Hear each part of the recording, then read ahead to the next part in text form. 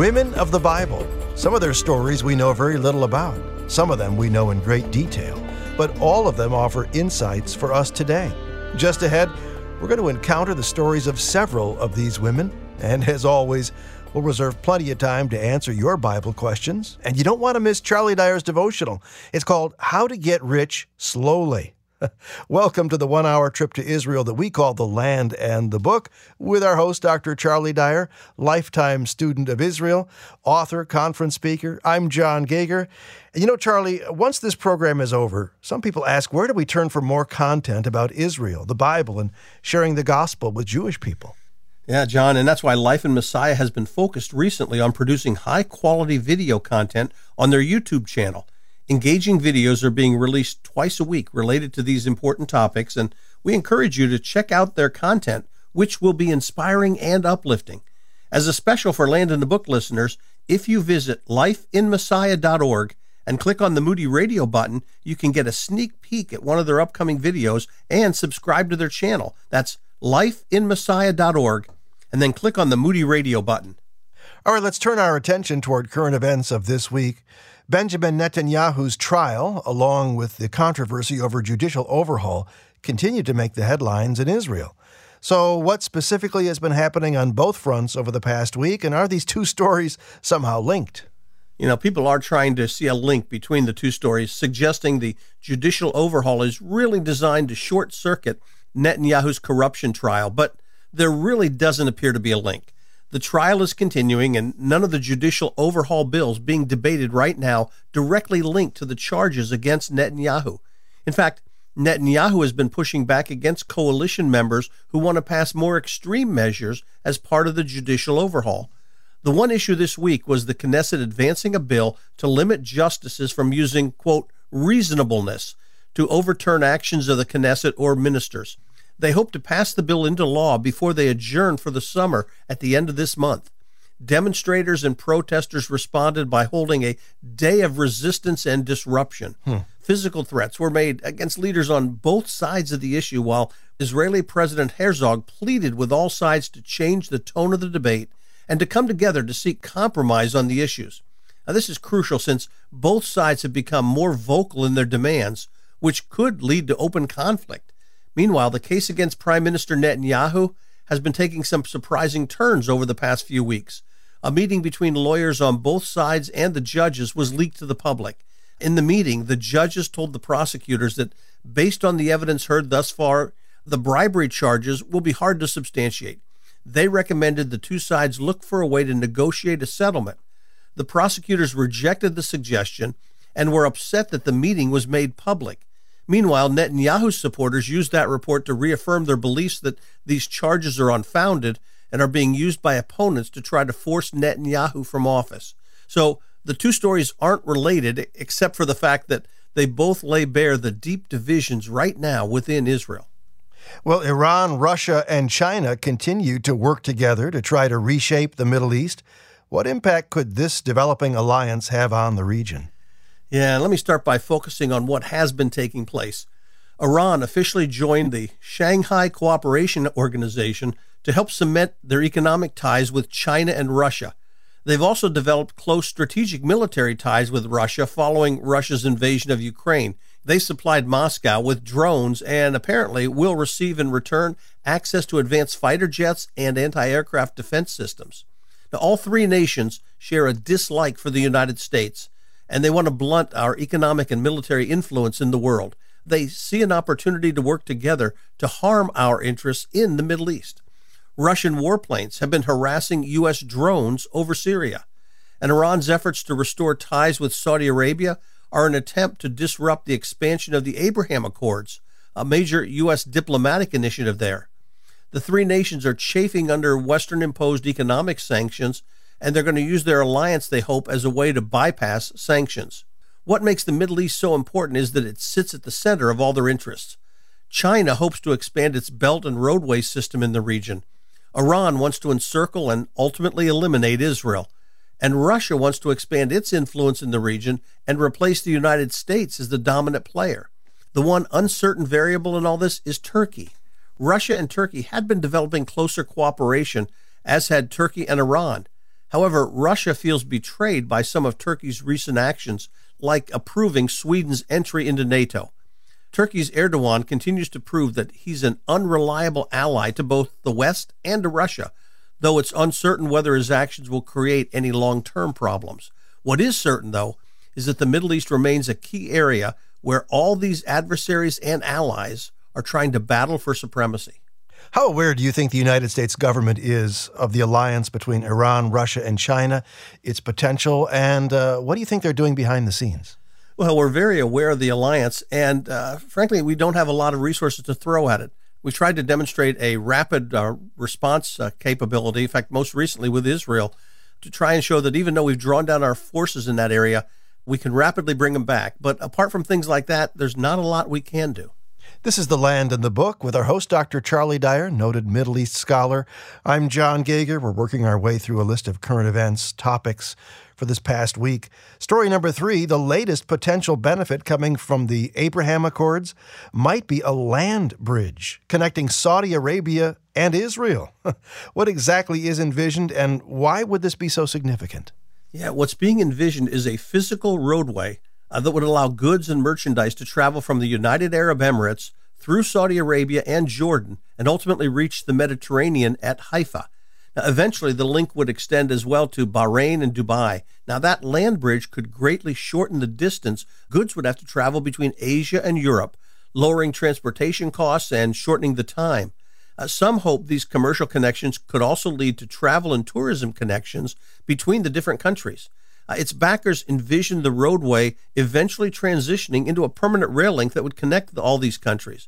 The ultimate goal, though, is to use these economic connections to bring Saudi Arabia into the Abraham Accords, secure peace between them and Israel, and enhance U.S. influence in the region.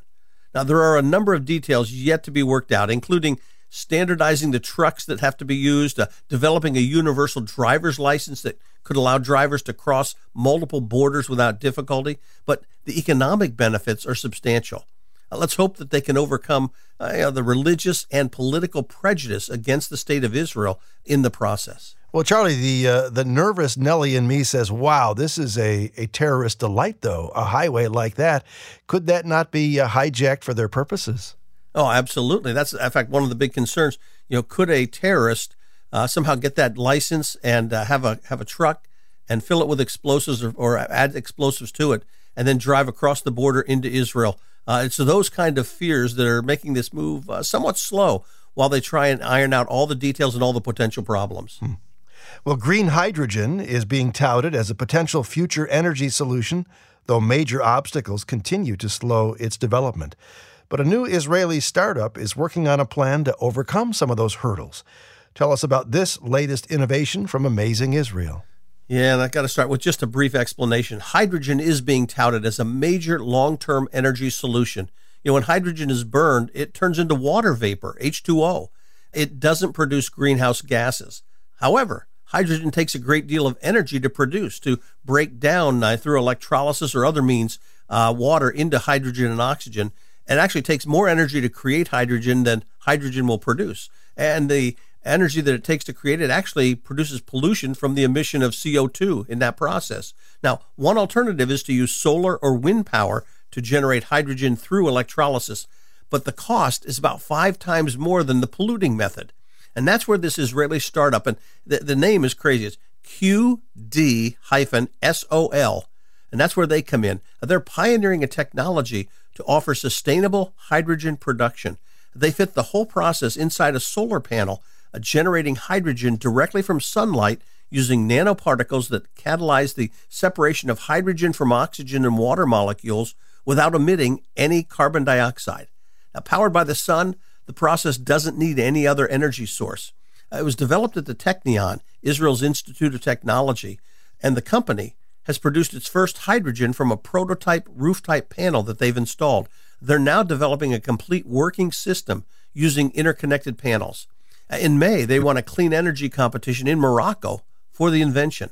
Now, could inexpensive, plentiful hydrogen just simply be a matter of installing hydrogen solar panels and using the energy from the sun to separate the hydrogen from the oxygen and water? If QD-SOL has its way, This new approach from Amazing Israel might be a key element to help bring about that low-cost hydrogen revolution. It's not going to solve all the problems, but any steps in that direction would be good steps, and it looks like this is one that they're taking. Well, it's not quite as cutting-edge technology, but it's still pretty cool. It's our Land and the Book podcast. Charlie, where is it, and why is this such a great idea to seize? Well, it's exciting. On our website, people can go to the Land and the Book, or they can get our Moody app and listen to it. But it's really an opportunity to listen to our program at someone's convenience. They can listen when it's convenient for them, rather than having to listen at the set time when it's broadcast. On-demand listening is all yours for the Land and the Book. Looking forward to our conversation next on Women of the Bible, right here on the Land and the Book.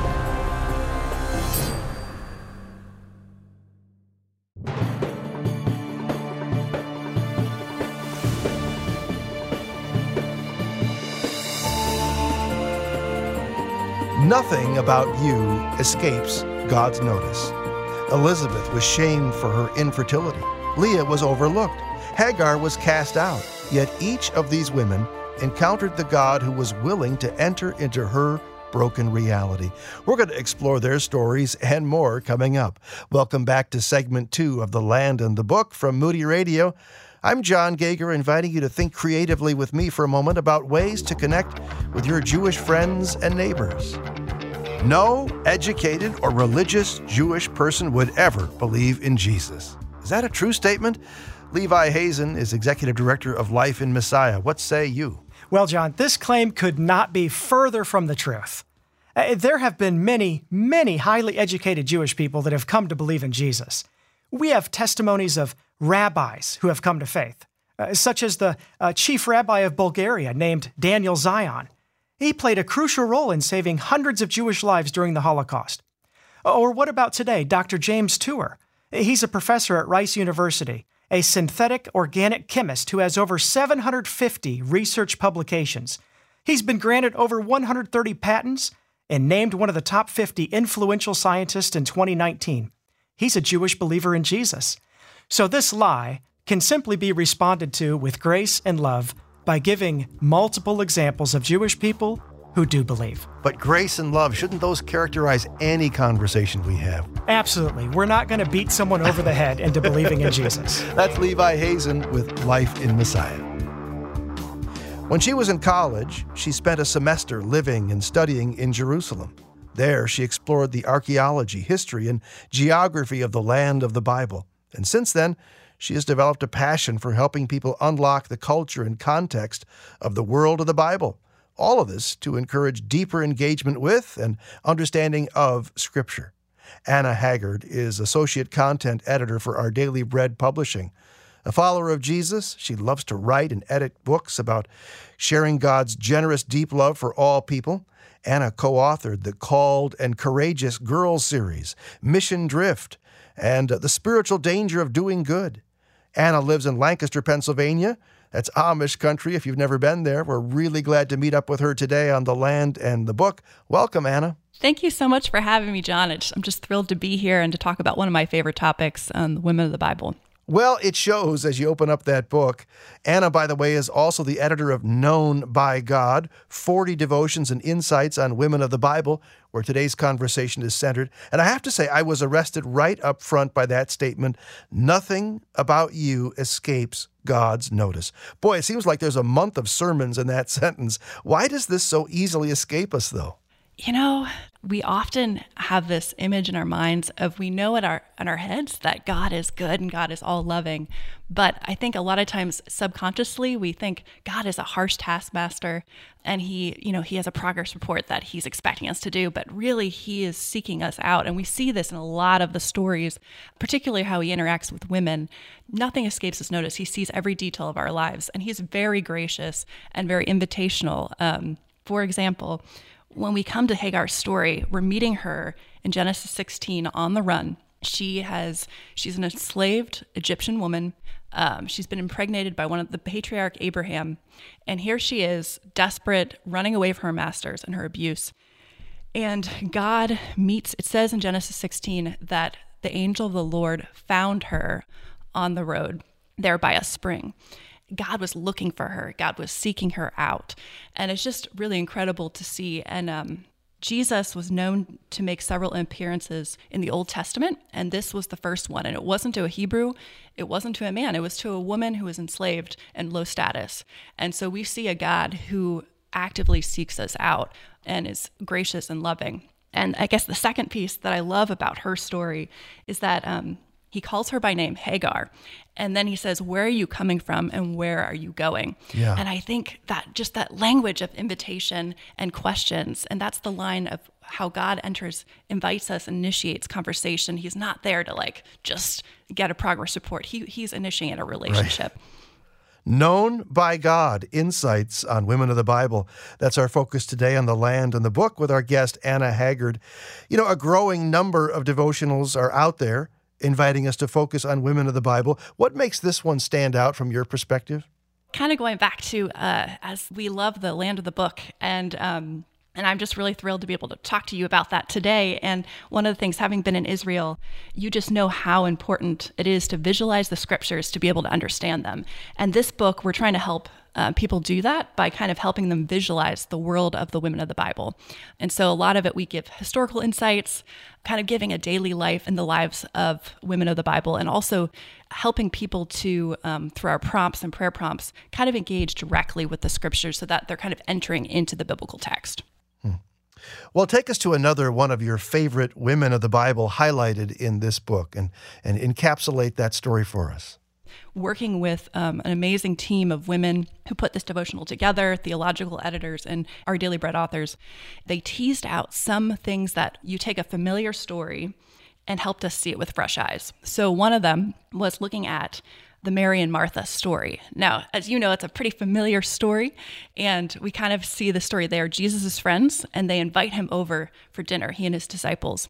And the story goes that Martha's in the kitchen, and Mary's sitting at his feet listening, and Martha just gets pretty angry because Mary's not helping. and so all that is true, but we often miss this phrase that says that Mary was sitting at Jesus' feet. And there's something very significant about that phrase, because Paul uses that phrase later. I think in Acts 22, he says, he sat at the feet of Gamaliel, which means he was sitting at the feet of a rabbi, which means he was a disciple of that rabbi. So by sitting at Jesus' feet, we have Mary identifying as a disciple. And you know what? What's amazing about this is that Jesus defends that action. And so he called her a disciple as well in his eyes, because he said what she chose was better. So just really teasing out those amazing pieces, that how much God elevated women in scripture, especially during that cultural time period. It's very exciting to see. Yeah. How difficult was your role as general editor in creating a sense of cohesiveness in the content and overall message of this book? Yeah, well, it was interesting. When I started this project, I was praying about it, and I really felt like the Lord impressed upon my heart that this book is not your project. This is not about you. And this is about you coming alongside the women who are going to share exactly what I have to give them to share. And I really found that to be true. So I kind of took a step back, and really my goal was to just empower them to give their message that he was delivering through them. And I just was really blown away. Some of the women came up to me and said, yeah, I just really felt like God placed this particular message on my heart to share. Yeah, we had a great team, and it was neat to see how God empowered our team of writers to do that. When she was in college, she spent a semester living and studying in Jerusalem. There she explored the archaeology, history, and geography of the land of the Bible, and since then, Anna Haggard has developed a passion for helping people unlock the culture and context of the world of the Bible. She's our guest today on The Land and the Book. I'm John Gauger, and as I look through this book, Anna, I love the inside layout. Space to jot notes, answer questions, lots of great quotes, pages splashed with color. It really is beautifully designed in a way that I think is itself kind of calming and encouraging. And I'm sure that's no accident. There was some great work there too. Yeah, isn't it gorgeous? I love it. We have an in-house designer who did a fabulous job creating a space that you want to come to in prayer and engage scripture in a way that you don't feel stressed or chaotic, but that you can engage and fully step into that scripture. I wonder if, as you went through this whole project, were there any surprises for you personally as you worked on the book? A particular aspect of some biblical character that maybe you never considered before? I think some of the studies that surprised me and that really drew me in were the stories of women that were less known in Scripture. So thinking about, we know the story of Moses and the Hebrew people being enslaved. The start of the Hebrew resistance came from two fairly unknown characters in the Bible called Puah and Shiphrah, and they were midwives. And what I just found so intriguing about them is at that time, Egypt was one of the most powerful kingdoms in the world, and yet they dared to defy him when he ordered infanticide against all the Hebrew baby boys. They decided, nope, we're not going to listen to the king because they feared God. And just incredible to see the courage that we gain when we have right priority, when we fear God first. The fear of man is diminished. And it says they told the Pharaoh that the Hebrew women were too vigorous, and so they birthed the babies too fast. And so the Pharaoh apparently believed them.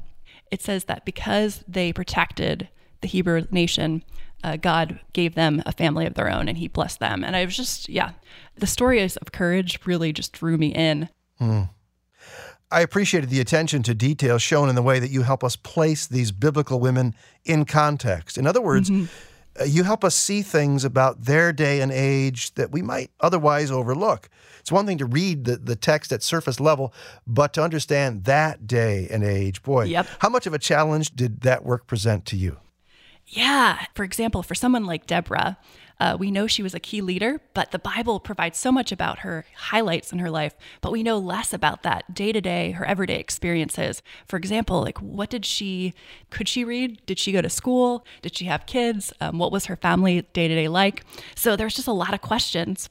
And we kind of wanted to bring that to the forefront so that people could see what the similarities and differences were with today and in that time frame.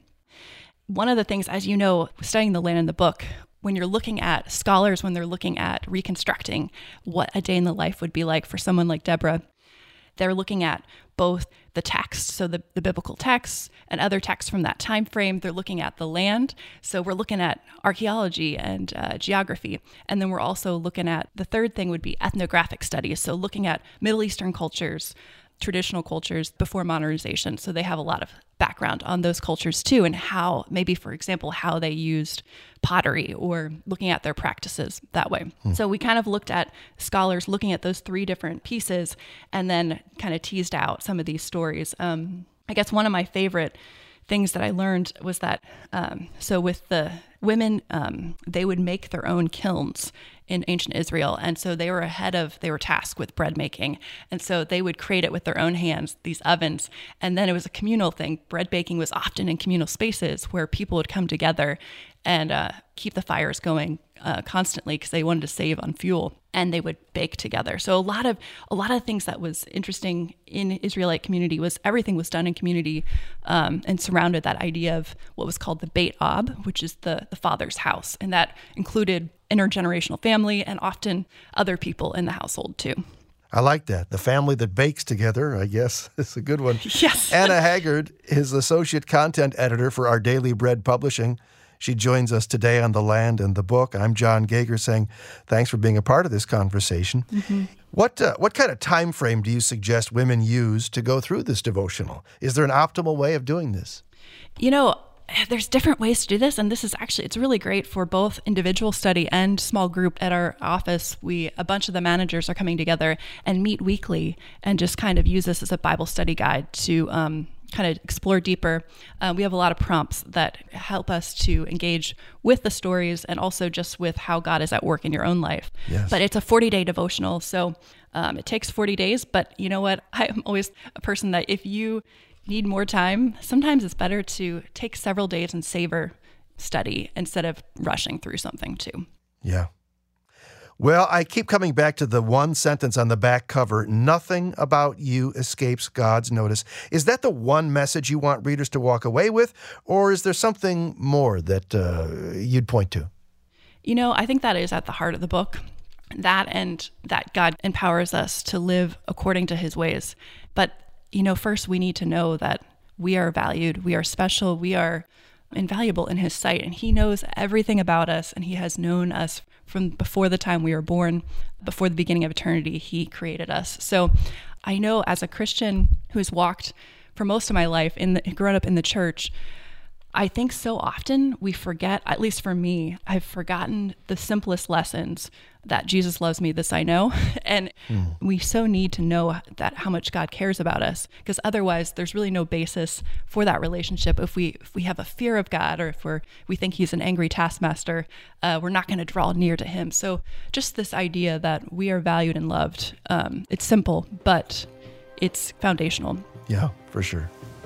Anna Haggard is general editor of Known by God, 40 Devotions and Insights on Women of the Bible. A link to that book at our website, thelandandthebook.org. We're not done yet. We've got a full program yet to come. Charlie Dyer will be here. Maybe you've emailed us a question. Maybe we're going to answer it today. Stick around for more here on The Land and the Book.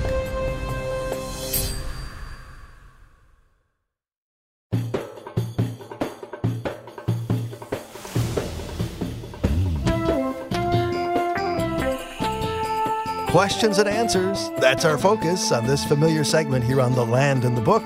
I'm John Kager, welcoming you back to this segment that looks at all kinds of curious questions that listeners just like you have. Charlie's got his Bible ready, right, Charlie? I do, John. And I got some questions ready, so let's dig in with this one from Mark. He says, I have long been confused by the phrases unintentional sin and sins unintentionally in Leviticus 4 and 5. Can you give examples of unintentional sin so I might better understand these passages? Yeah, and I'm going to give just a broad perspective on this. Any violation of God's commands and ordinances was considered a sin, but God did divide those into two broad groups. One kind were sins, in fact, the Bible calls them sins committed with a high hand or sins committed defiantly. Those were like in Numbers chapter 15. God gives some examples on what not to do on the Sabbath. And then a man deliberately said, I don't care, and he went out and collected wood for a fire on the Sabbath. That was a deliberate sin. But in contrast, the kinds of sins you're asking about in Leviticus 4 and 5 are called unintentional or inadvertent sins. Those are where people violated one of God's many commands, but they didn't realize they were doing it at the time or didn't know it was wrong. We need to remember there were scores of specific individual commands in the Bible. They didn't have a copy of the Bible at hand. In fact, it was usually one copy or less, and they were kept in the temple by the priests.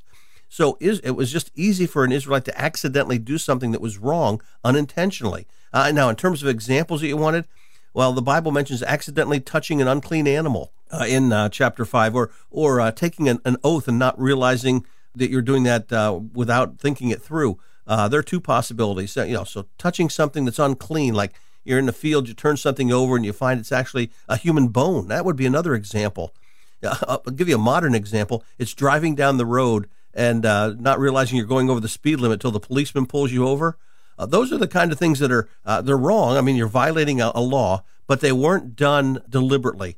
And in those cases, God provided a way to make things right with God when something inadvertently or unintentionally violated one of his commands.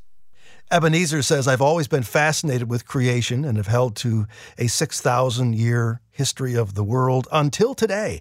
I've learned that in Spanish, the word for thousand is mil. Could it be that when Paul said 1,000 years, he was just using a term for their greatest number that he knew of at that time? Can you enlighten me? Yeah, and I got to answer this two ways. First, the Spanish word for thousand is indeed mil, but the writers of the Bible weren't speaking Spanish. So the New Testament, in fact, in Greek, when John was talking about Jesus reigning on earth for 1,000 years, he uses the Greek word kilia, which literally means thousand. But second, 1,000 isn't the largest number that they could ever conceive. In fact, even in the book of Revelation, we're told about 144,000 witnesses from the 12 tribes of Israel. We're told about 7,000 killed in an earthquake, a period of 1,260 days. And then, in fact, the New Jerusalem, it says, is 12,000 stadia on a side, which means that the things are like 1,400 miles wide and deep and high. So if the New Testament writers wanted to have some large number, they could. In fact, they could even do larger than that. To describe a longer period of time, they could use aion, which we get the word eon from it. Paul uses that in Colossians 1 to describe the mystery of God's plans for the saints, hidden for ages and generations. And that same phrase is used in Revelation. In fact, in chapters 20 and 22, John uses it there, and it's normally translated forever and ever. So the writers in the Bible might not have had a specific term for million or billion or trillion, probably because inflation wasn't there at that time, at least to that number. But I don't see any examples where they use thousand or mil to just picture a number of indeterminate length. They have other ways of picturing something forever and ever. And when they use the word thousand, I think they're giving a specific period of time, especially when they talk about that 1,000-year reign of Christ. This is The Land in the Book. I'm John Gauger, our host, Dr. Charlie Dyer, working our way through questions that have come in via email. I'll give you that address in a bit. First, though, once our program is over, where do you turn for more content about Israel, the Bible, and sharing the gospel with Jewish people? Well, Life in Messiah has been focused recently on producing high-quality video content on their YouTube channel. Engaging videos are being released twice a week related to these important topics, and we encourage you to check out their content, which will be inspiring and uplifting. Now, as a special for Land in the Book listeners, if you visit lifeinmessiah.org and click on the Moody Radio button there, you can get a sneak peek at one of their upcoming videos and subscribe to their channel. That's lifeinmessiah.org, and then click on the Moody Radio button. All right, back to our questions. This one from Susan, who's teaching the book of Esther. She says, I don't have a whole picture of the Jews in Persia. It doesn't sound like the Jews were hated and that they had to hide their identity. Was there really anti-Semitism that strong in the kingdom? Why hide the identity of certain people, the Jewish people? The king knew, for example, Mordecai was a Jew, and he had an official role in the government, so he apparently was not opposed to Jews. Help me understand. Yeah, I'm sure there was prejudice and hatred against the Jewish people on the part of many. Now, there would have been several reasons for this. Jealousy over their success and advancement, to prejudice over the fact that they were foreigners, to the same sort of anti-Semitism we still see today. But at the same time, the Jewish people had distinguished themselves in the Persian court. Mordecai really was probably some sort of government official since he was seated at the king's gate. And just after the time of Esther, we find Nehemiah serving as cupbearer to the Persian king. In fact, before them, Daniel had served with distinction in the court of the Persian king. Now, the reality is that I think all the extremes were true. God continued to bless the Jewish people, even in exile, and he continued to bless those who blessed Abraham's descendants. But at the same time, there were those who were jealous of the success experienced by some Jews, as well as some who just simply disliked them for being different. And Satan was still at work behind the scenes, trying to destroy the nation God had chosen to be his channel of blessing to the world. So it might seem confusing, but I see all those elements intermingling during this time in Persia, much like they are today. Mary asks, at the cross, the Lord Jesus said, Father, forgive them, for they know not what they do. Was Christ referring to the Roman soldiers involved in his trial and crucifixion, or was he referring to everyone, including us? Thanks for your help. Yeah, I take Jesus' words there in Luke 23:34 to be referring specifically to the soldiers who were crucifying him. Now, I say that because in verse 23, Luke focuses on the soldiers. He writes, there they, that is the soldiers, crucified him. And then later in verse 34, right after Jesus' words, Luke writes, and they, that is the soldiers, cast lots, dividing his garments among themselves. So within the context, it seems like the focus, including Jesus' words, is specifically on those soldiers at the crucifixion. Todd asks, do you think the chronological story of Messiah, including his eventual reign, is somehow embedded in the particular arrangement of the Psalms? Well, I'll start this way. I think there's a lot prophetically about the Messiah in the Psalms, but I don't see a prophetic arrangement of the Psalms themselves in the book being prophetic. For example, Psalm 2, it's a royal psalm that looks toward God installing his Messiah who will rule over the nations. That points ultimately to Jesus' millennial rule. But then Psalm 22, later in the book, points toward the rejection and crucifixion of the Messiah, which occurred at the time of his first coming. So historically, Psalm 22 predates Psalm 2 in terms of its time of fulfillment. Now, I do think there's a specific arrangement of the Psalms. It's into books, and they refer to the time of collection. That is why you'll see when you read Psalms, book 1, book 2, book 3, 5 books like that. And also one other tiny detail. If you look at the end of each of those books, it ends with a doxology. So 41 verse 13 or 72 verses 18 and 19 and so on. They have each of these books ending with a blessing to God. The first two of those books are primarily Psalms written by David and collected early. Wilma asks an intriguing question. Did Jesus pass by Scythopolis or biblical Beit Shan while traveling? Well, I believe he did pass by Scythopolis or Beit Shan during that time when he went from Galilee to Jerusalem or in reverse, but he did so when he went on the eastern side of the Jordan River. We know sometimes Jesus went directly from Galilee to Jerusalem and back. That's when he met the woman at the well in Samaria. But at other times, he crossed the Jordan River, went down, and crossed back at Jericho. And I say that because there are times when we see him connecting with events in Jericho. For example, Zacchaeus, that he meets there, or blind Bartimaeus. And when he went that direction, he would usually stop then at Bethany on the slopes of the Mount of Olives, and then go from there to Jerusalem and back. Deb asks, my question is from Nehemiah 3:8. The last sentence in the New Living Translation, they left out a section of Jerusalem as they built the broad wall. Hey, I thought King Hezekiah built the broad wall, she says. And Hezekiah did build it. In fact, I think this is a case where the translators for the New Living Translation didn't provide a good rendering of the Hebrew. Both the New American Standard and the NIV provide a more literal reading. It says they restored Jerusalem as far as the broad wall. Now, I believe that reading better matches what likely happened. The group restoring the section of the original wall continued building up to the spot where the broad wall, which was built by Hezekiah, joined the original wall around Jerusalem.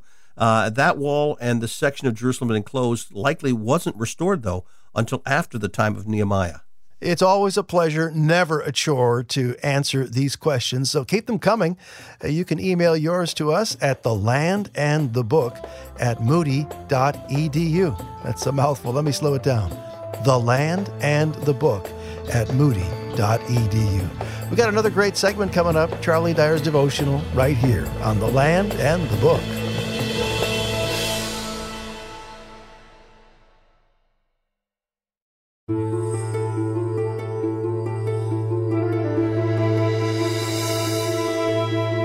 Well, if you scan the web, there are no shortage of opportunities for you to get rich and quick. Wonder how many of them actually pan out, right? I'm John Gager. This is The Land and the Book. Welcome to segment 4, our devotional.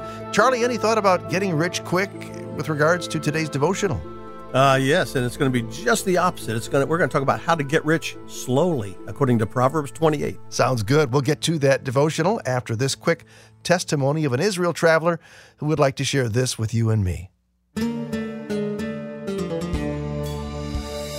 Hi, my name is Renee Petchuk, and I just can't even begin to explain the experiences here at the Land. And probably the most favorite part that I had was the devotionals that we would have at each stop along the way.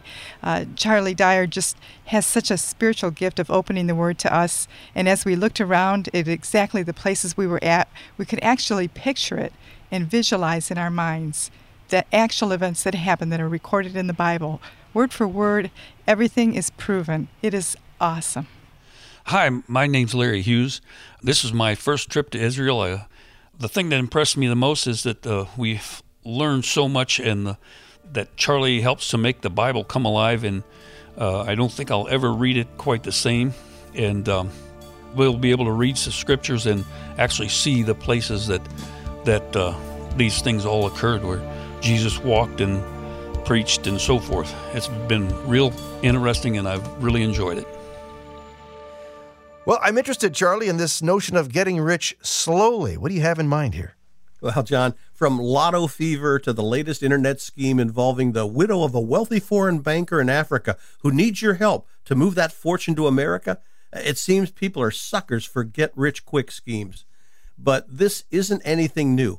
Back during the Great Depression, Will Rogers took a jab at such plans. He said the quickest way to double your money is to fold it in half and put it in your back pocket. But the drive to amass wealth extends back far beyond the time of Will Rogers. In fact, you can find evidence of it in both the Old and New Testaments. And to see what the Bible has to say about gaining wealth, join me as we head outside Bethlehem at the time of King Solomon to explore 2 fields and the lives of 2 farmers living on their family farms. As we approach, we can spot the difference immediately. At the first farm, we spot the farmer hard at work harvesting wheat. The wheat's growing between a dozen or more olive trees. In one corner of the field is a patch of barren rock where the farmer has been piling the sheaves of wheat. Once the wheat's been gathered, he'll thresh and winnow it before storing the grain in clay pots. Farmer number 1 also has another field next to the first. This field has rows of grapevines. The vines were tended in the winter, and tiny clusters of grapes have already begun to appear. The ground around and under each vine has been cleared of weeds and thorns and allows the maximum amount of moisture and sun to reach each vine. The stone walls around each field were carefully repaired, and thorns and thistles hoed from the ground are piled on top, a crude form of ancient barbed wire to keep four-legged and two-legged thieves from slipping in at night to help themselves to the harvest. Just across the roadway is the field of farmer number 2. It's hard to tell the stalks of wheat from the tall weeds growing in the field. The olive trees have shoots growing up from the roots, competing with the olives for the nutrients and moisture in the soil. And the grapevines along the edge of the field are barely visible among the weeds that seem to be choking out the plants. The stone wall along the road has collapsed in places, allowing easy access for any person or animal wanting to sample whatever crops do manage to grow. Farmer number 2 can't be found. So we asked the first farmer where his neighbor might be. Oh, he's out chasing another one of his dreams for getting rich. He's tried several over the past years, but none have seemed to work out. And at this point, we think back to the words of Solomon in the book of Proverbs. Solomon drew a contrast between someone working hard to earn a living and someone who was always looking for an easy way to strike it rich. In Proverbs 12:11, he wrote, "He who works his land will have abundant food, but he who chases fantasies lacks judgment." And as we stare at the fields of these two men, we understand what Solomon meant. The author Sam Ewing said it this way: hard work spotlights the character of people. Some turn up their sleeves, some turn up their noses, and some don't turn up at all. So is the secret to getting rich slowly just to work hard? Well, that's helpful, but the book of Proverbs says more than just hard work is involved. Proverbs 28:19 repeats the truth of chapter 12, verse 11, but then adds 3 additional proverbs to help provide us with a broader context on the relationship between work and riches. So before we walk away from these fields, let's see what else Solomon has to say. In Proverbs 28:20, Solomon contrasts a faithful man with one eager to get rich. So what's the comparison? A faithful individual is one who's trustworthy, whether it's in working for someone else or in dealing with customers wanting to buy what he's produced. The faithful individual will be richly blessed. People are willing to deal with someone they trust. But someone eager to get rich, it says, is an individual who's willing to cut corners, even to the point of dishonesty, in his dealings with others. Whatever small advantage he gains financially, he will usually be caught, or, as Solomon puts it, he will not go unpunished. Having gained a reputation for dishonesty, he will find it very difficult to regain a person's trust. So what's the secret to getting rich slowly? Well, first it involves hard work, and then it requires faithfulness, not cutting corners. But Solomon isn't done, though the next verse requires some careful thought. To show partiality is not good, yet a man will do wrong for a piece of bread. People fundamentally want to be treated fairly. Someone who is willing to show partiality, possibly being dishonest or even perverting the course of justice for financial gain, is someone willing to sell their integrity for something as small and insignificant as a piece of bread. In their haste to get rich, some individuals are willing to cut backroom deals that help someone at the expense of another, selling their own integrity for financial gain. As someone wisely observed, sometimes the dues we pay to maintain integrity are pretty high, but the ultimate cost of moral compromise is much higher. Want to get rich slowly? Try hard work, being trustworthy, never compromising your personal integrity for financial gain. But Solomon isn't finished. He has one more observation on how to get rich slowly. Here's what he says in verse 22. A stingy man is eager to get rich and is unaware that poverty awaits him. The verse literally describes a man with an evil eye. The same phrase was used back in Proverbs 23:6. This is a type of individual who appears to be generous, but who does not share for your benefit, but for his own. He may offer you a feast, but in the end, Solomon said there, you will vomit up what you have eaten. Everything comes at a price, which isn't revealed until it's too late.